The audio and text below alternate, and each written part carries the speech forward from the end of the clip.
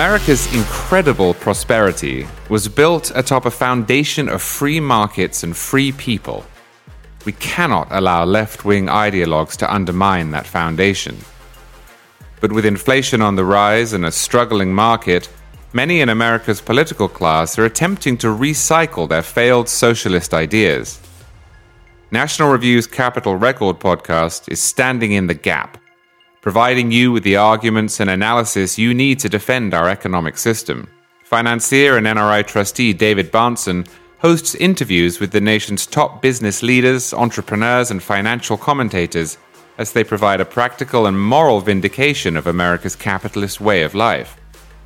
With guests such as Larry Kudlow, Steve Forbes, and Art Laffer, Capital Record invites you to tune in for top-level economic commentary you can't get anywhere else.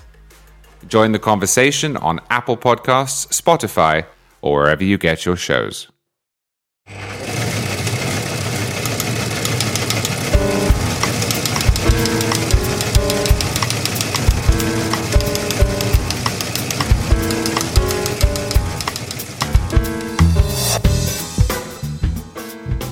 Antisemitism in the streets, missiles flying in the Red Sea, and the need to restore balance to the discussion around Hamas's campaign of rape, torture, and abuse. We'll discuss all that and more on this episode of The Editors. I'm Noah Rothman. Rich is out today. In his absence, we're joined by Charles C.W. Cook and Jim Garrity. You are, of course, listening to a National Review podcast. Our sponsors this episode are Babbel, Made In, and the Breakfast podcast. More on them later on. If for some reason you are not already following us on a streaming service, you can find us everywhere from Spotify to iTunes. And if you like what you hear here, please consider giving us a glowing 5-star review on iTunes. If you don't like what you hear here, please forget I said anything. So we witnessed another disturbing weekend of menacing and occasionally violent episodes of anti-Semitism in American streets. In New York City, 3 attackers beat a man and his 15-year-old son on the New York City subway system. They later went on to attack somebody else entirely. The only link between these 3 victims is that they looked visibly Jewish. Elsewhere in Brooklyn, there was a campaign to shut down the Williamsburg Bridge in a march that featured such charming slogans as Adolf Hitler destroyed y'all. And in a slightly more viral episode in Philadelphia, demonstrators targeted a Jewish-owned business, Goldie's Falafel, calling out the owner by name. Goldie, Goldie, you can't hide. We charge you with genocide, they chanted. That last one caught lawmakers' attentions. We've seen a spate of denunciations from Democratic lawmakers up to and including the White House. But Jim, not from the president himself. You noted that Biden's efforts to kind of remain on the sidelines here are becoming pretty conspicuous. Well, Noah, by the way, at 10:15, yes, as we're recording this on Tuesday morning, this occurred on Sunday night.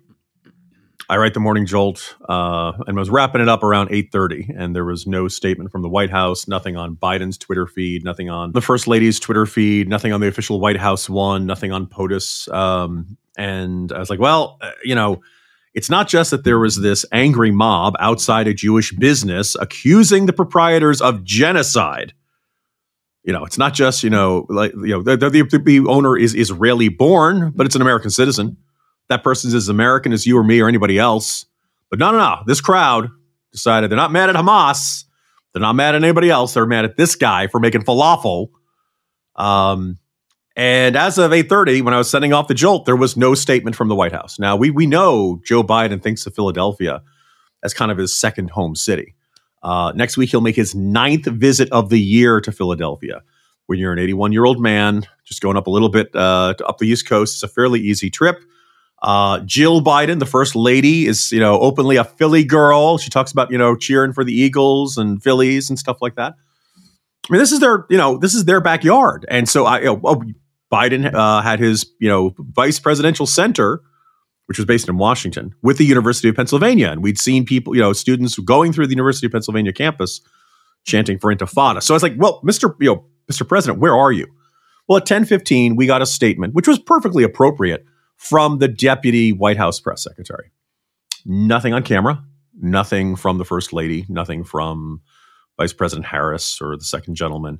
And it wasn't wrong, but it just felt very check the box. It felt very pro forma. Okay, I guess we got to acknowledge this. This is bad.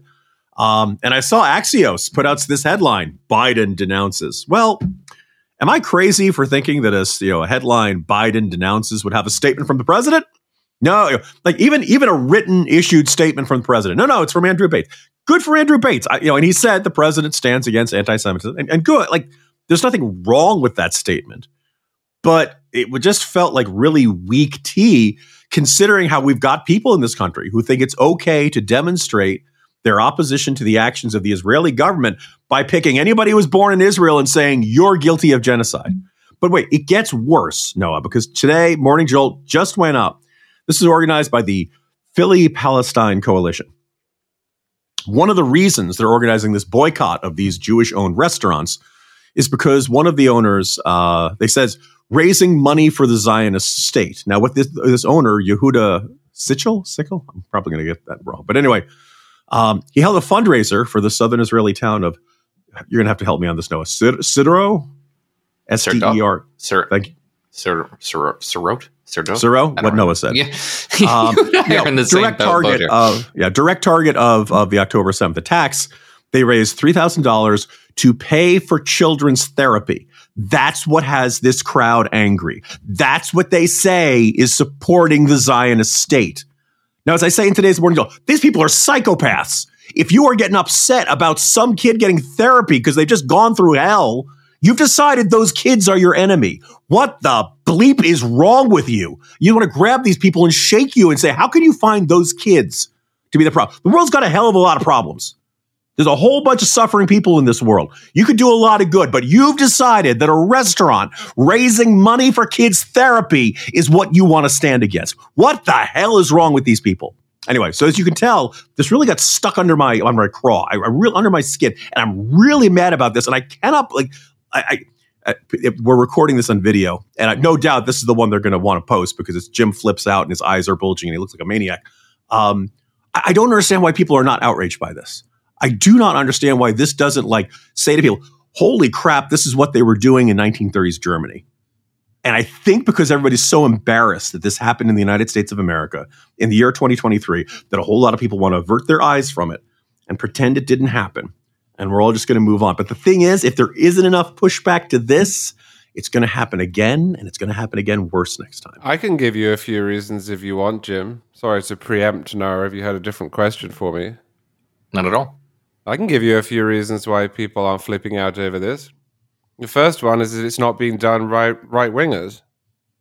If the people involved in this were the same people who staged that terrible rally in Charlottesville, of course there would be outrage. We'd be back to the summer of 2020. You wouldn't be able to log into a website without seeing we stand against right-wing hate.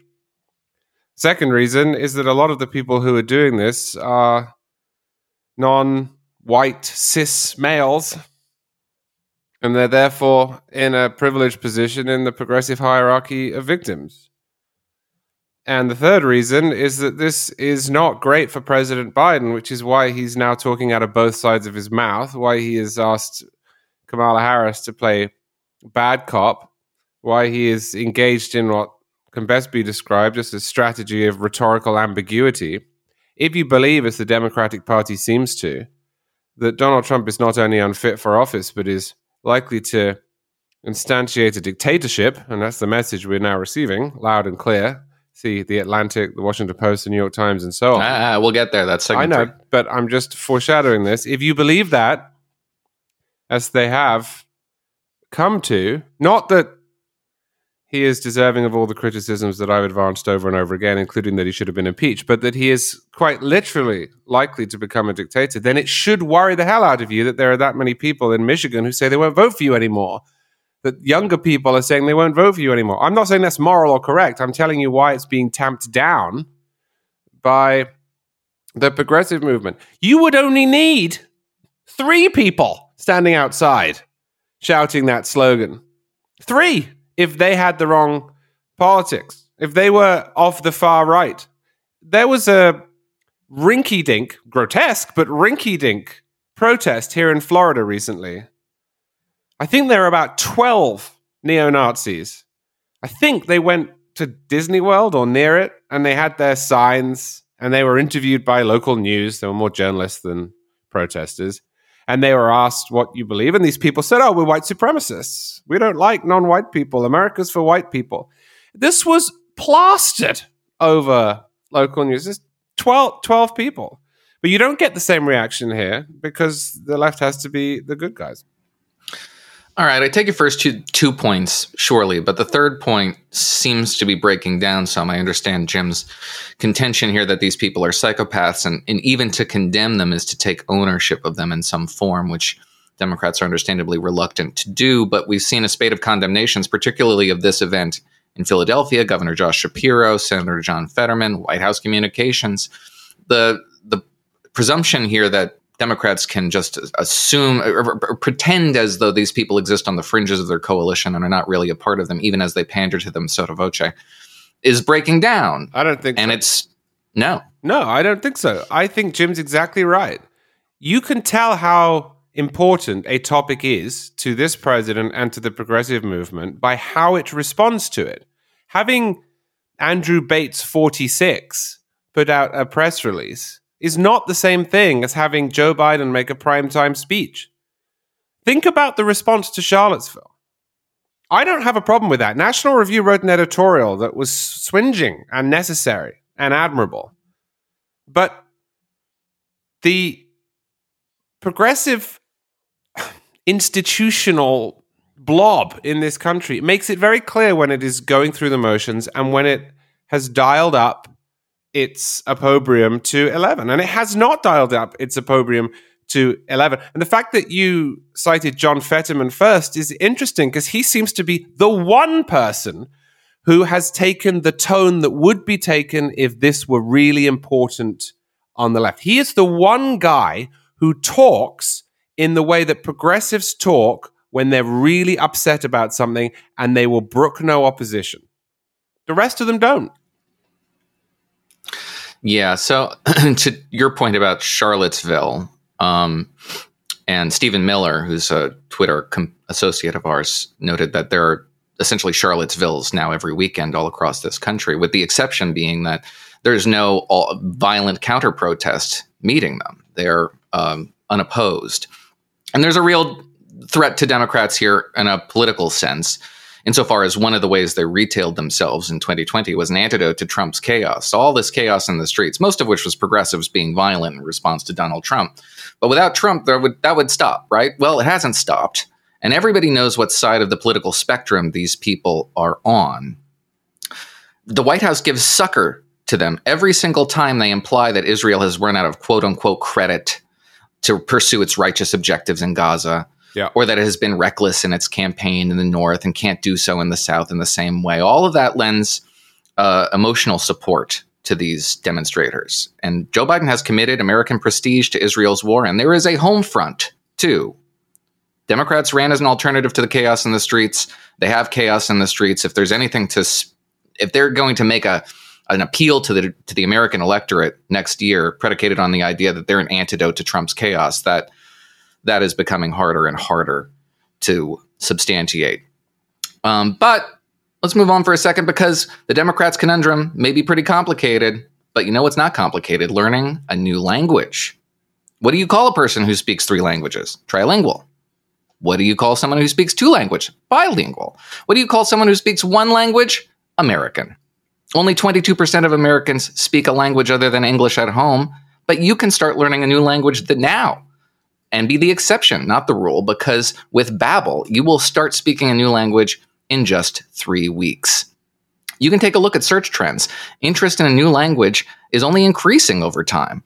And there tends to be a bit of a spike, particularly around this time of year, because it's a perfect time to pick up a new hobby, like learning a new language. And with Babbel, you can start speaking a new language in just 3 weeks. Show off in time for the holidays. Why Babbel? Because it works. Babbel is designed by real people for real conversations. All of Babbel's tips and tools are for learning a new language, are approachable, accessible, rooted in real-life situations, and delivered with conversation-based teaching. Studies from Yale, Michigan University, and others continue to prove Babbel is better. For instance, one study found that Babbel Using Babbel for 15 hours is the equivalent of a full semester at college. With over 10 million subscribers, Babbel is the real language learning tool for real conversations. Here's a special limited time deal for our listeners. You can get access to Babbel right now with a 55% deal on your Babbel subscription, but only for our listeners at babbel.com/editors. Get 55% off at babbel.com/editors, spelled BABBEL.com/editors. Rules and restrictions may apply.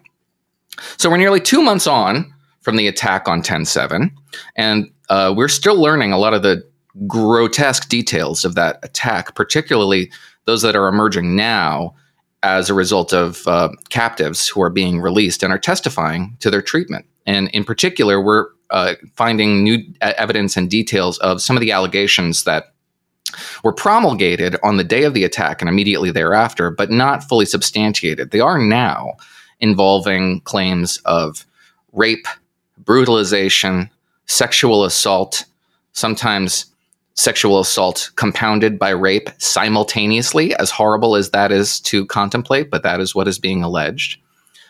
Survivors testify that they've been brutalized, that they begged for death, that they were sexually assaulted. Some of the captives were held in cages. This is all horrible stuff. But a lot of people aren't believing them, at least among the so-called women's organizations. Haley Strack at National Review has been doing yeoman's work chronicling every international and domestic women's organization that has dropped the ball on this thing, has just refused to acknowledge what is right in front of our face. And over the weekend, the chair of the Progressive Caucus in the House, Pramila Jayapal, humiliated herself on CNN by insisting there needs to be quote-unquote balance in the condemnation of Hamas's rapes and abuse. Charlie, what would balance look like? Can you strike a balance between what Israel is doing on the battlefield and what Hamas did to Israeli civilians, foreign civilians, Jews, because they were Jews? What kind of balance would that even be? Or is this what we all suspect it is, just a smokescreen to avoid acknowledging a really discomforting fact that these people's allies, and we have to call them allies because they're running block for them, that these people's, the people for whom they have sympathy have behaved like animals? The answer is yes. I have already, I think, adumbrated the answer to the second question you asked, which is that this is, in an important sense, about alliances and hierarchies and intersectionality and all that. I think with the first question, which alluded to a parity in the coverage, what would be called both sidesism in the domestic context, I think the reason that we have a conflict of visions here, with the three of us confused and apoplectic at the way in which this is being treated and others not so, is that we have not subordinated the facts that you just outlined either to some broader ideology about oppressors and settlers and so forth, or to what we conceive to be the longer term conflict. See, I think one of the differences here is that I, for example, and I think I speak for both of you, look at what happened and consider it to be fundamentally obvious who did the bad things and who did the good things. We're not talking about exchanging hostages in some mid-19th century European war where two countries lined up in brightly colored uniforms and started fighting with one another over territory. We're talking about hostages that were taken as part of an incursion that, although different in many ways, was more akin to 9/11 than it was what you would describe as a traditional war. But what we are seeing in much of the coverage is a willingness, perhaps a need, to abstract all of that out and start talking about other things. For example, the 1948 settlement, or whether Israel was there 2,000 years ago, or what happened in 1973, or the occupation of Gaza that ended in 2005 but seems somehow to persist in many people's minds, or whether Gaza was an open-air prison, or whether the electricity bill got paid, or what happened in the 1980s in domestic Israeli politics, or we could go on and on and on. Now, I think that that is a shift born of necessity, cynical necessity. I think that that is the response from people who know that what happened on the 7th of October was so extraordinarily evil. And Douglas Murray is right. He got a lot of criticism for this, but extraordinarily evil in a way that in some sense surpassed what happened during the Holocaust, only in that the perpetrators were proud of it. They didn't hide it. They broadcast it. They live streamed it. I think that the only way of escaping the obvious condemnation that should flow from that is to say, well, let's zoom out. And that's where you get into both sidesism, because the people who are doing it know that that is much more fertile ground, because then they can talk about long-standing disputes and tribal hatreds and religious differences and so on and so forth. I just don't feel a need to do that, because I don't think that there is any mitigating context in which behaving as Hamas did is acceptable. You cannot find me a circumstance in which that's okay. I said this on Megyn Kelly's show a few weeks ago. The country that I am originally from was very close in 1940 to being taken over by Nazi Germany. Had the Nazis invaded, they would probably have subjugated Britain, and who knows, perhaps started camps or executed people summarily, or what you will. The British, when faced with this existential threat, a literally existential threat, did not go into Germany, start stealing children and raping 15-year-old girls. So even if you take the most obvious moral problem or challenge, there is still no excuse for that sort of behavior. And as a result, I just don't feel any great need or sympathy for those who have said, well, I see that, but what about this? So, Jim, seems to me to be a feature of this long-standing tension between a Marxian interpretation of progressivism and an identitarian interpretation of progressivism. The Marxian view, which applies a framework of capital over historical events and forces those events to comport with the idea that capital is the primary mover of history and the source of most human psychology and psychological intentions, doesn't have any problem condemning Hamas's actions and distancing itself from them. The identitarian version doesn't.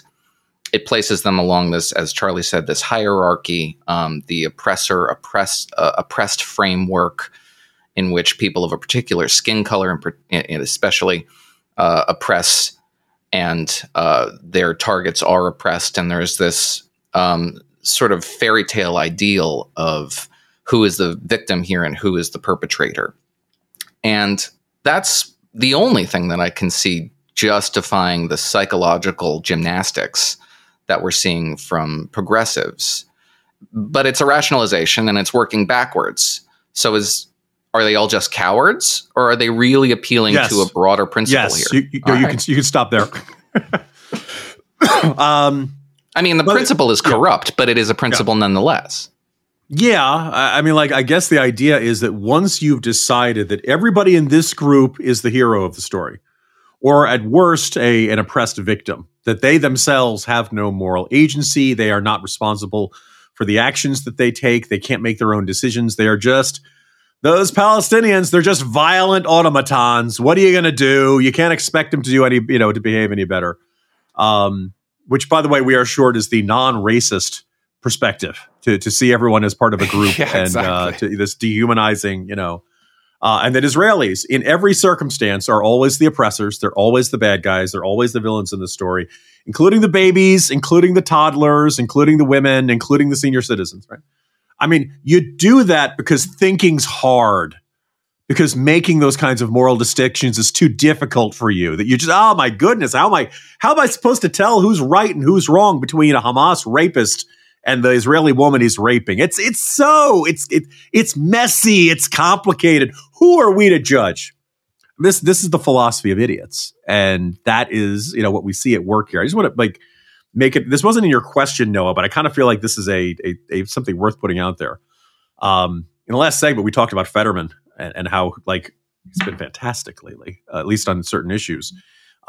He's been really, there are a lot of Democratic senators who issued statements in support of Israel. And then there's Fetterman, who went to that rally down in Washington with the Israeli flag draped around his shoulders like Superman, right? We're talking about a guy, wearing his heart on his sleeve. Well, anyway, he made the argument that now that the House has kicked out George Santos, what are they keeping Bob Menendez around for, since he's every bit as corrupt?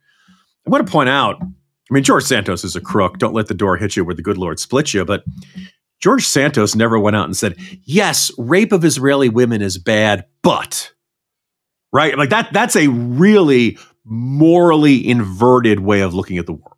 That is a really twisted way of saying, yes, sexual violence is wrong, but we have to think about the context, and Israelis have done bad things too. That's of all the things you've heard come out of the idiots in Congress over the last couple of years, that's got to be top 5 worst thing you've ever heard, right? Maybe top 2 or 3, maybe worst ever. I don't know. That's really bad. Menendez is a crook, but he never said anything like this. Trump says all kinds of outrageous things. Trump never said anything like that. You've never seen anybody go up there to say, we need to understand the broader context of sexual violence. And in any other just think about how people get canceled.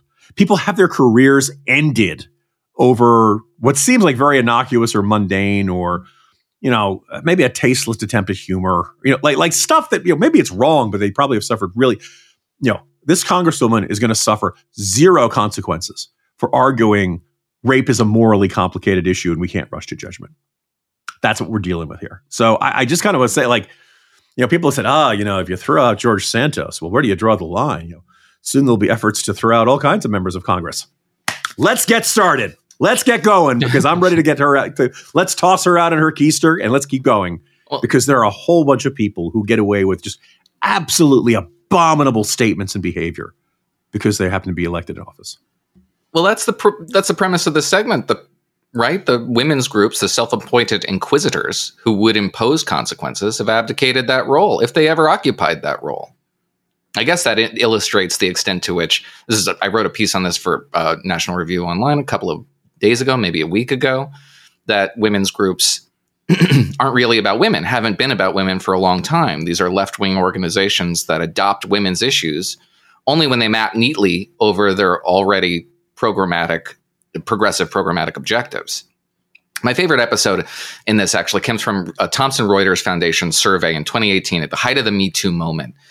They surveyed 500 some odd women's experts, specialists in women's issues, about the countries that were worst for women. And the United States found itself on a list of the top 10 worst places on the planet Earth for women. It was on a list of places like Syria, Somalia, Yemen, Nigeria, Iran, places where sexual violence and sexual assault is state condoned, including, quote, rape as a weapon of war. So these people could see the United States as a place where rape was used as a weapon of war, only to make a broader political point.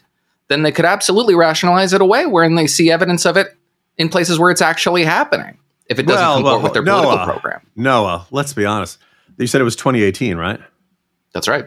Well, Trump was president, so that almost is as bad as, being whipped in the streets by the Saudis, There are countless examples. The other. That's exactly it, though. I mean, you joke, and it is a joke because these people have made themselves jokes, but it's not a funny one, because there's a real need for women's organizations who advocate for women's rights, which are imperiled abroad and are imperiled at home. But these organizations have no interest in doing that work. And it's about time the people who patronize them call them out for it. But while women's organizations, you may be wondering, while women's organizations are abdicating their professional standards, you don't have to worry about professional quality in your cookware if you're a patron of our next sponsor, Made In. If you're considering the pros and cons of different cookware brands, you should know that Made In has more pros than cons. Pros like Tom Colicchio, Nancy Silverton, Brooke Williamson, and many other professional chefs who all trust their cooking to Made In cookware. Made In has a long-standing relationship with professional chefs. The company evolved from a 100-year-old kitchen supply business that works with multi-generational makers to craft each piece. They make exactly what demanding chefs are looking for, including a wide-ranging selection of curated products from carbon steel to stainless clad, plus plateware, glassware, and more. But perhaps the biggest pro is that Made In is sold online and delivered to your door, all for a fraction of the price of other top brands. If you want to take your cooking to the next level, invest in Made In cookware. Once you try it, you'll be a Made In pro too. Editors listeners get 10% off full-priced items from Made In. For full details, visit madeincookware.com/editors. That's MADEIN cookware.com/editors.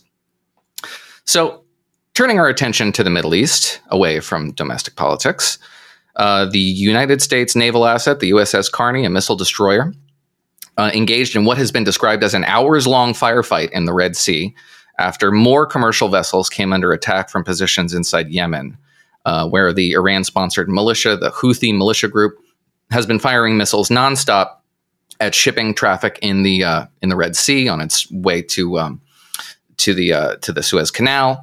They've attempted hijackings.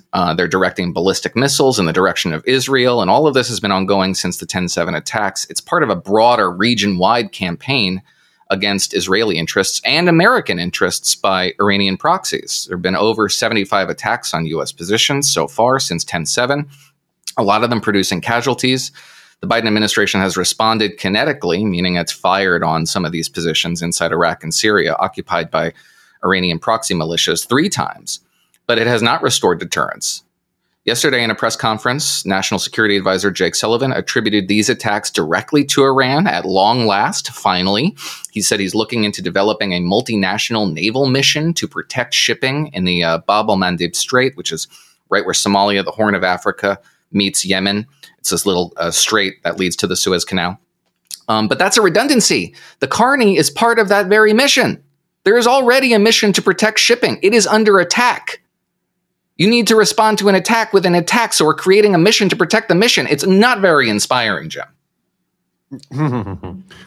I think we have, look, one of the reasons the Biden administration didn't react like they had completely dropped the ball and botched the withdrawal of U.S. forces from Afghanistan was their confidence that the American people, they were upset about it at the time. They're going to forget about it. Don't worry about it. You know, the American people have a short attention span.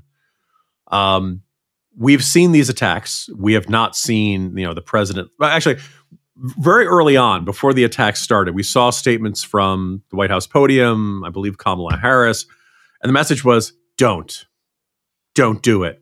Don't you dare. Well, they dared. There was no one was deterred. No one was intimidated. No one was like, oh my God, Biden's pissed. We better not shoot that missile. They've been saying, don't you do it. Yes. Over the course of this campaign, they've been doing it and doing, don't you do it. They keep doing it. The reason you haven't heard the White House saying, don't do that, is because you can't hear it over the sound of all the missiles that are being fired all the time. So I was reading about this and I was thinking about how in 1999, a F-117 U.S.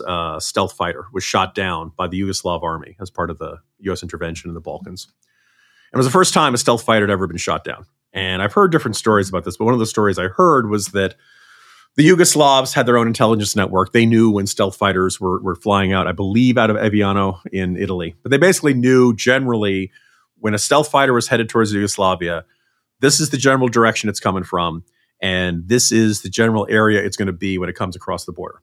So we're just going to fire our missiles, and we're going to hope that we happen to hit in the right time. In other words, that the Yugoslav army got really, really lucky, and that stealth fighters live up to their name, and they're very hard to shoot down, but they just happen to have a missile in the right place at the right time, shot it down. What we're seeing from the Houthis, they are not an enormously technologically advanced enemy, but they do. But they're getting armed by Iran, so it's not like they're these aren't sticks and stones.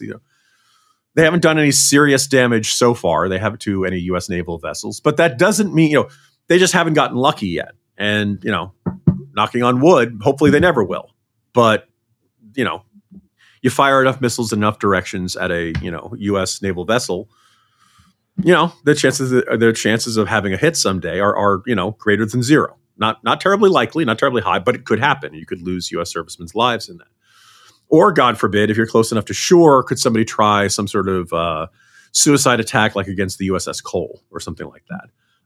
People who are military experts can look at this and give you a better sense of what the level of risk is. But that level of risk is there. And according to the Washington Post, there are people in the Pentagon who are getting pretty PO'd about this and who basically feel like, look, our several days later, we blow up a storehouse somewhere in Syria that is loosely connected to the Iranian militia. Like, none of that's not deterring. That it's not a bad enough price. Iran is perfectly fine with losing a bunch of warehouses in exchange for firing shots at international shipping in that region. It just isn't enough of a price. They don't care. And this administration appears checkmate, like, oh, well, we're not going to do anything else. We don't want to escalate. We don't. Now, at the very beginning of this crisis, there was this whole big, bold announcement that we were sending 2 aircraft carriers to the Eastern Mediterranean. We were sending every signal possible. Don't you dare, Tehran. Don't you? We are moving everything we need to into the region. We could ruin your day. Take a look at the skyline of your city. It's going to look real different if we ever decide to change it. Right? Like, theoretically, we were like, all right. But now they're doing it. They've called our bluff. They're shooting every day. 74 attacks on U.S. forces, I believe we're up to. Maybe more than that. And in terms of the Biden administration, there's not only these minimal pinprick style attacks on targets that are only tangentially related. You don't hear the president. I mentioned yesterday how there was only that statement from Bates over the Pennsylvania, over the Philadelphia thing. Biden did not have any public appearances on Monday. He was at the Kennedy honors at the Kennedy Center on Sunday night. Nothing earlier in the day. Nothing on Saturday. Nothing on Friday. Thursday night, he had an event in Denver. He'll have an event at 1:45 today in the afternoon. So between Thursday night and 1:45 Tuesday afternoon, there's been one appearance by the president. Don't worry, America. He's fine. So to Jim's point, Charlie, Washington Post, Politico, they quote U.S. officials who are irritated at the Biden administration for soft peddling this threat. And they attribute it to the understandable desire on the part of the White House to avoid sparking a broader war with Iran, or more likely its better armed proxies like Hezbollah in the Levant. I'm sympathetic to this approach, but as Jim notes, and as our own eyes, the evidence of our own eyes tell us, the approach is not working. Iran and its proxies are not deterred. And this strikes me as very similar to the run-up to the Soleimani strike in 2019. And listeners may not remember the timeline around that strike, because it wasn't as though this Iran provoked Donald Trump and he acted immediately with a lot of resolve and struck Soleimani and stopped Iran right in its tracks. That's not how it worked. There was a long period of attacks on U.S. positions in Iraq from Shiite militias loyal to Iran. Iran had been seizing vessels, commercial vessels in the Gulf. It executed a spectacular multi-drone strike from Iranian territory on an oil production facility, a refinery in Saudi Arabia. It was very bold. And one of those strikes in Iraq killed an American contractor, wounded a lot of people. And that was when, after many other similar strikes, Donald Trump finally responded. The response killed a couple of many militia members, but it didn't deter Iran, who immediately went, according to all the reports, energized this militia group, Kataib Hezbollah, to execute a siege of the Baghdad embassy and broke the walls of the embassy and forced our embassy officials into safe zones for 24 hours, set the place on fire. It was a big attack. And it was then that we got the call to execute Soleimani on Iraqi soil. And that did scramble Iran's strategic thinking and did stop the climb up the escalatory ladder. And Joe Biden doesn't really have an option like that available to him, not one that wouldn't provoke Iran from responding. So, to be fair, the White House is in a difficult position. It's nevertheless one that is putting American soldiers at risk. But is there a simple way out of it? Or is there pain involved in no matter what the course of action the Biden administration takes? This is more your area than mine, Noah, but Didn't the president give Iran $6 billion? At least, Yeah. because you're sparking my memory that there was another effort. That was the Korean unfreezing of the Korean assets, Korean fuel assets. And there was another attempt to unfreeze some assets recently that I'm blocking on. Well, I That just sounds asked familiar. because it seems quite difficult to my lay ear to make the case that the White House is in a difficult position and there's no obvious prophylactic that can be used here when it just gave the people we're talking about a huge amount of money. I think you have to pick one, don't you? Because bribery isn't working. Well, bribery isn't working and perhaps made it worse. I think that this is redolent of a phrase I've already used, a conflict of visions. I think this does come down to different ways in which different people see the world. Some people really do believe that you should stay away from retaliation or intervention or response because you will make people more angry. We see this with domestic debates over crime. And others think that you have to have predictable and coherent responses that raise the cost and change the incentives. And we see this play out in our politics at all levels. We see it play out in foreign policy as well. Now, Donald Trump had a third approach, which was to present himself, perhaps not strategically, but literally as a madman who was unpredictable. And I am more convinced that that helped than most. But when push came to shove, the Soleimani strike was the laying down of the gauntlet. And I see far more don't poke the wasp's nest thinking from Joe Biden than I did from Trump's White House and from other Republican White Houses. And as you say, I just don't think that that is working. And I, broadly speaking, don't think that that works outside of very particular circumstances. And I think that is one reason why the world currently looks as it does. It wouldn't be an editor's without an exit question, so you're going to get one.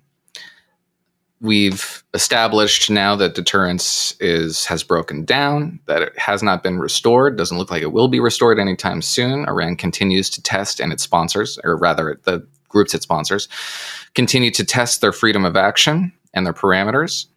And Joe Biden is letting that happen. So it's going to take a mass casualty event involving the deaths of American soldiers, preventable deaths of American soldiers, before Joe Biden acts in a way that could realistically or even theoretically restore deterrence, Charlie. Yes, I think it will. I mean, that answer alone is a profound indictment of this presidency, a potentially impeachable indictment of this presidency, given the abdication of his responsibilities. Jim. I'm thinking yes, and I'm also just contemplating that when things really went south in Kabul and it collapsed and it was very clear the Taliban was advancing, if I remember correctly, Biden did not address the public for 4 days. And he made one short statement before the cameras after October 7th. I want to say like it happened on a Saturday morning. And so like a Sunday afternoon, Biden came out and he was flanked by Harris and it was either Blinken, I believe. And it was a perfectly appropriate statement, but it was like, he didn't take any questions. It was, 8 minutes of this is bad. Don't do this, Hamas. We stand with Israel. And then another like day and a half before he appeared. If God forbid there is a major foreign policy crisis on Biden's watch involving Iran, we will not see the president for quite some time during that crisis. We'll be told that he's busy. I have my doubts about whether this is genuinely busy or whether this is an 81-year-old man who simply can't appear and who isn't up to the job anymore. But Biden Biden, who was shaped by Vietnam and I think is a dove at heart, but who also is insecure and doesn't want to be seen as weak, kind of that worst of both worlds. I fear that, he will always look for the non-conflict path, hoping that Iran can somehow be bribed or cajoled into better behavior. I think their behavior going back decades makes clear that this is not a realistic option. And by the time Biden realizes that, it'll be too late. Yeah, I wish I didn't agree. I think I do agree. We're going to see some more kinetic responses from the administration to these provocations, and I don't suspect that they will be robust enough to restore deterrence, but I don't think we're going to see nothing until that time occurs. But to Jim's point, Biden didn't want to be a wartime president, and it is due in no part to that, small part rather, to that aversion that he is now a wartime president. Iran can be deterred. We've seen it happen before. We know what it takes, but time is running out to avert a disaster because Iran is testing its limits in ways that are very provocative and very dangerous. But while the Middle East may be inscrutable, the mysteries of life are rendered less incomprehensible for listeners of our next sponsor, the Break Fast podcast. Some topics seem to be inaccessible to the average person: economics, quantum mechanics. Even one of the world's most familiar religions, Catholicism, can be confusing at times, even for Catholics. That's why we're excited to announce that the Break Fast podcast has returned with its second season. Faithful listeners of the editors may remember that the Break Fast podcast was created after a long dinner when the show's host, Father Brian Grabe, told producers about how the church imbues our everyday lives in ways most people don't even realize. The word breakfast, for example, comes from Catholics breaking the fast after morning mass. The show's creators saw the need for a podcast that is engaging and accessible to everyone, for those of any faith, or none at all.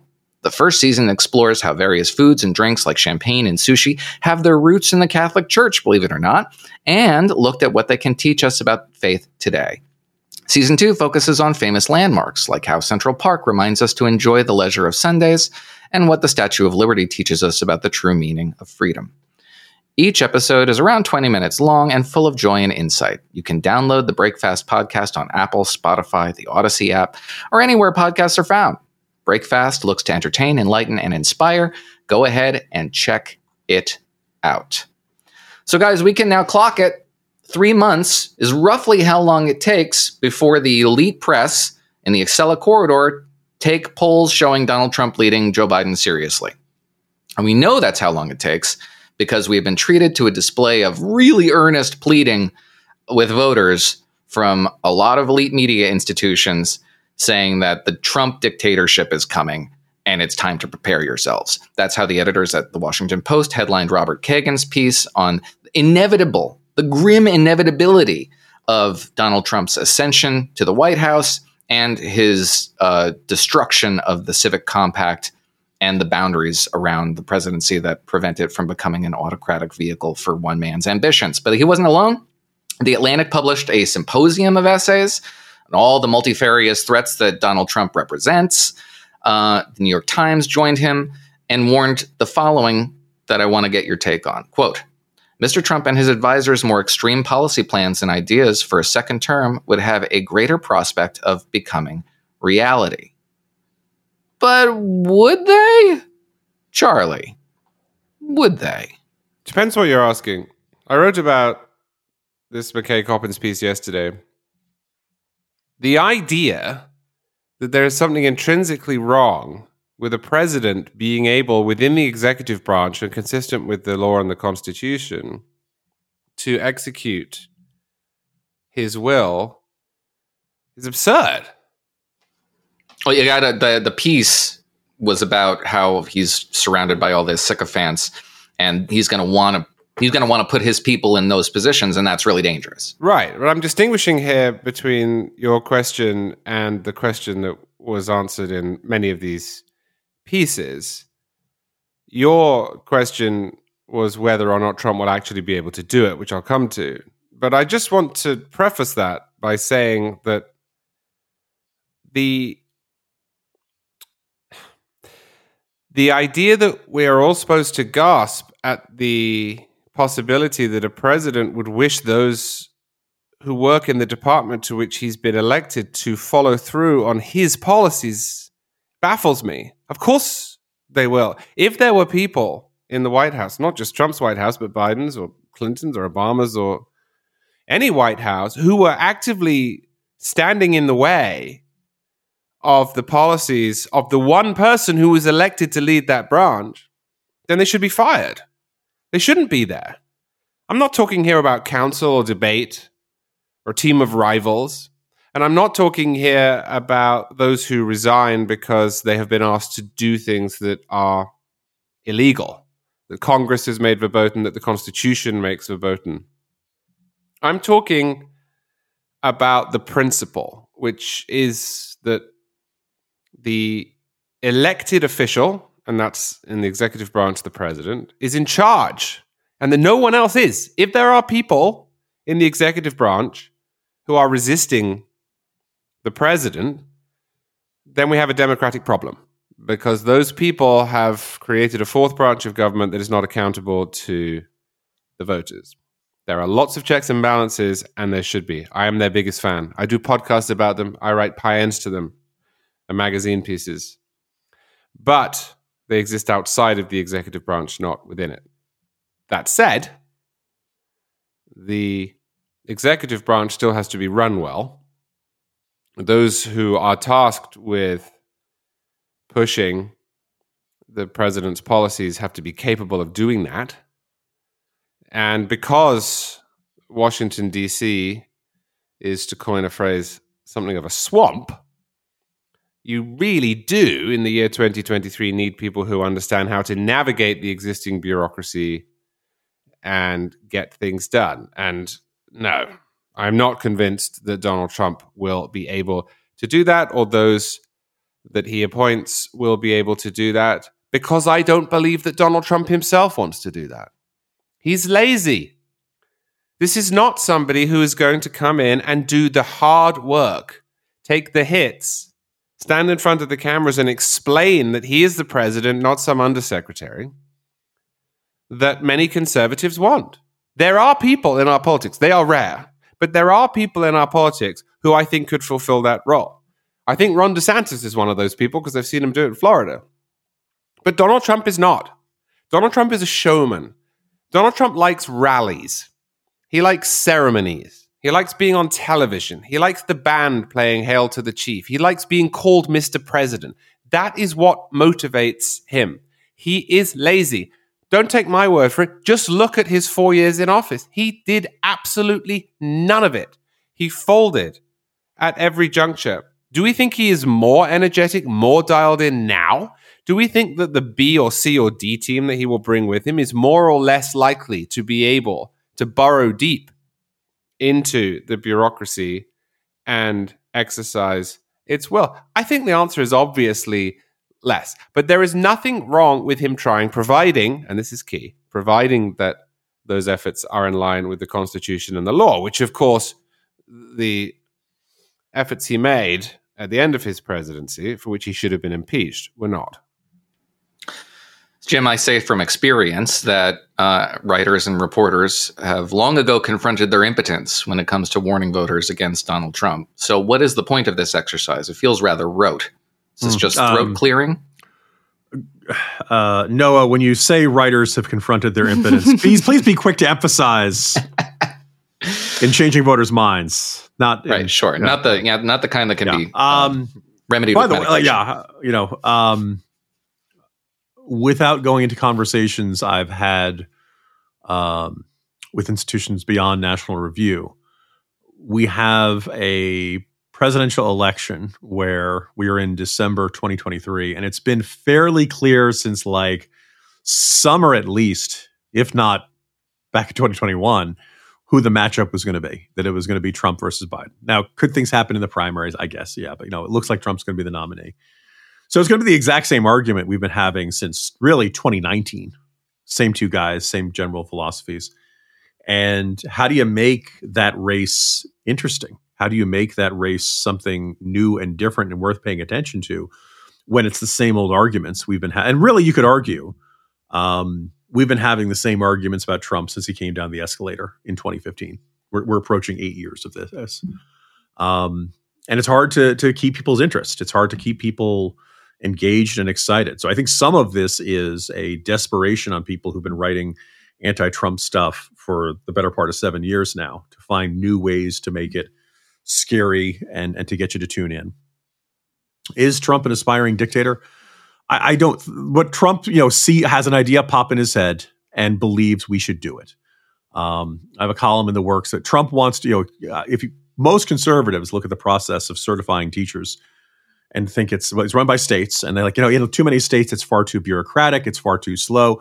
We have a whole bunch of people in our society who would make really good teachers, but they can't get through the certification process, which is, at least in some states, controlled by the teachers' unions. Trump has a totally different philosophy. Trump wants to create a spectacular new federal certification process that's going to make sure that these people are patriots. We're only going to have patriotic teachers. Now, even the Heritage Foundation is like, they, which loves Trump. They've been bending over backwards to be friendly to Trump. Even they were like, whoa, time out. We don't want to create another layer of federal bureaucracy. Anything you create can subsequently some future Democratic the moment you say, well, we're going to certify these teachers and we're going to weed out anyone who's ever appeared on Libs of TikTok and we're going to weed out the woke crazy ones.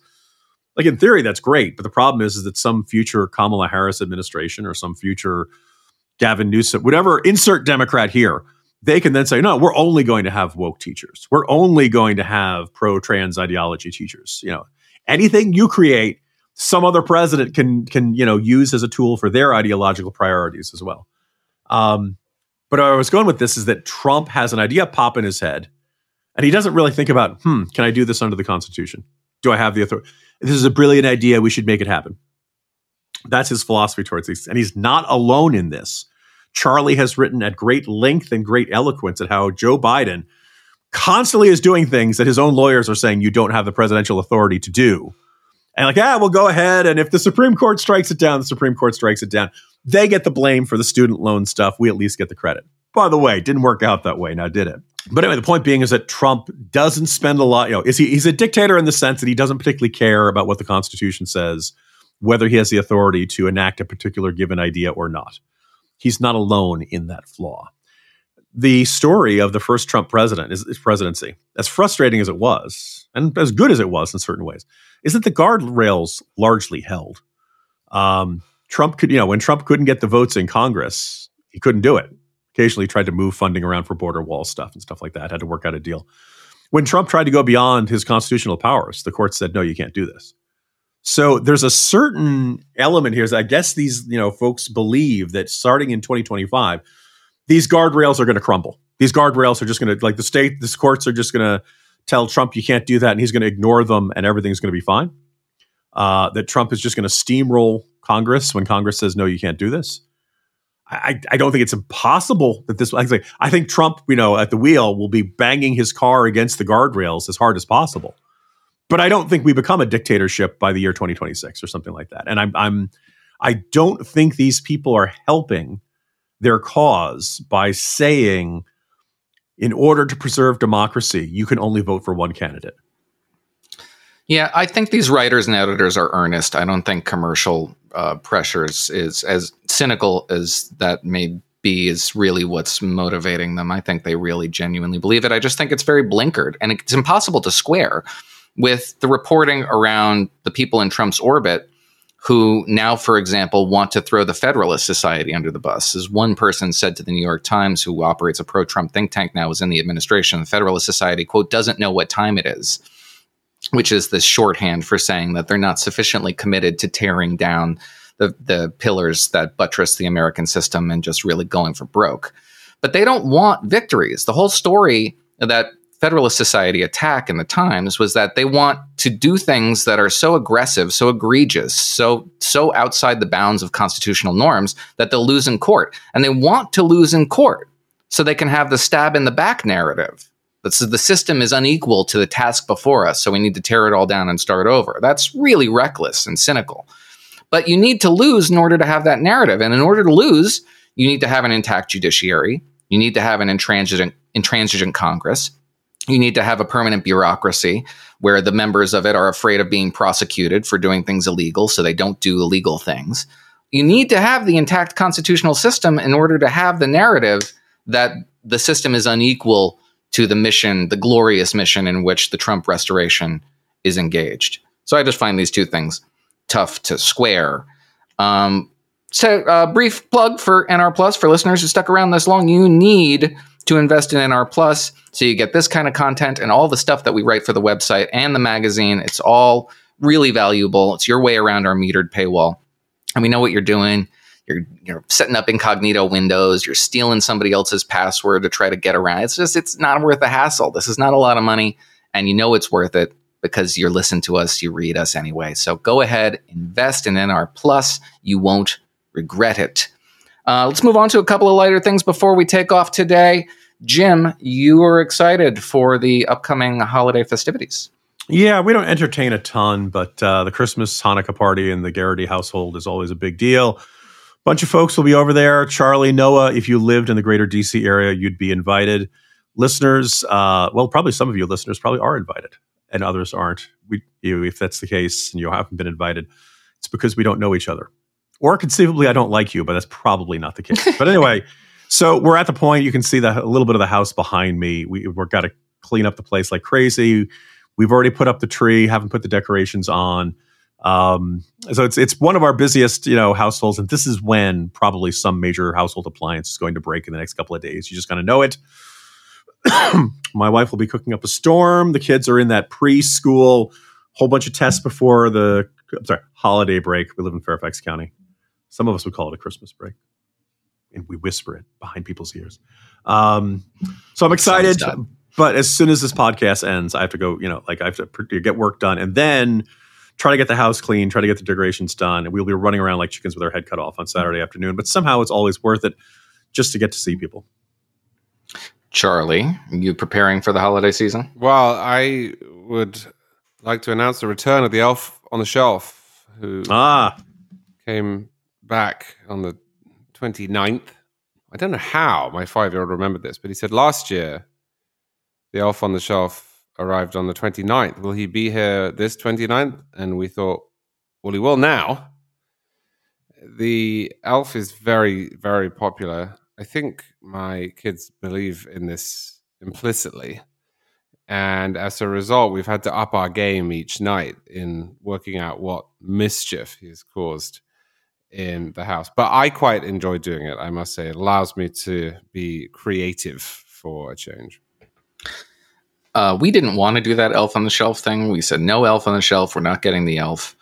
And my kids, we had this just stuffed gnome. And the stuffed gnome took on a personality and a life and just became an elf without us desiring it and actually actively opposing it. But now we've been drafted into the process of making the stupid gnome do things every night, drink a glass of wine, find himself in the refrigerator, steal our snacks. And we didn't want to do this, but the children made it happen. So you can't get away from the elf situation. Get out some baking powder, put it under his nose, make it look like he's been snorting wine. That's a good one. Now I got to teach my children about cocaine and illegal amphetamines.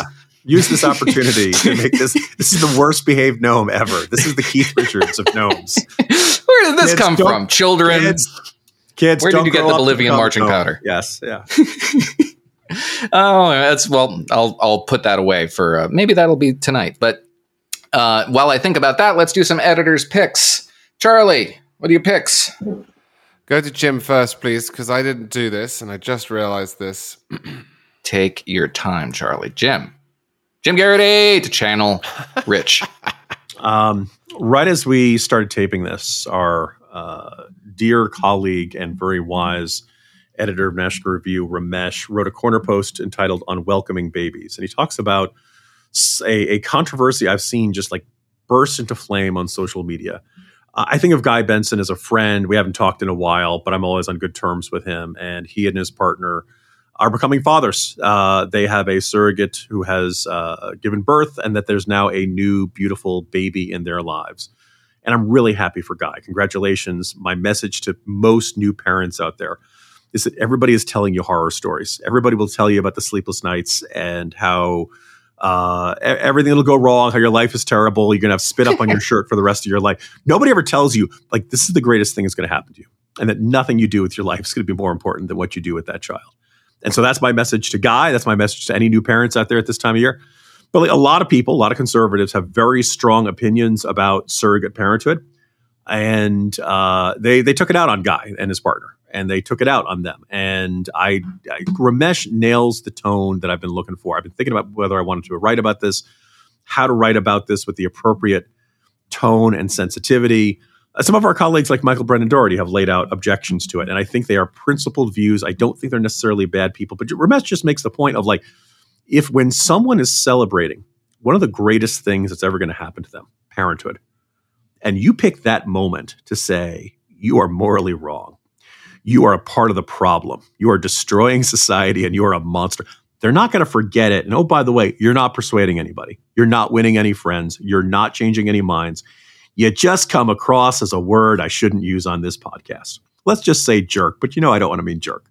So thank you, Ramesh, for articulating it and for taking the thoughts that were kind of rattling around in the back of my mind and saying it better than I ever could. And kind of to say, when a couple has a new child, the right thing to say is congratulations. This is the best thing that's ever going to happen to you. And hey, you're probably going to have some sleepless nights. What can I do to help? That's the pro-child approach right there.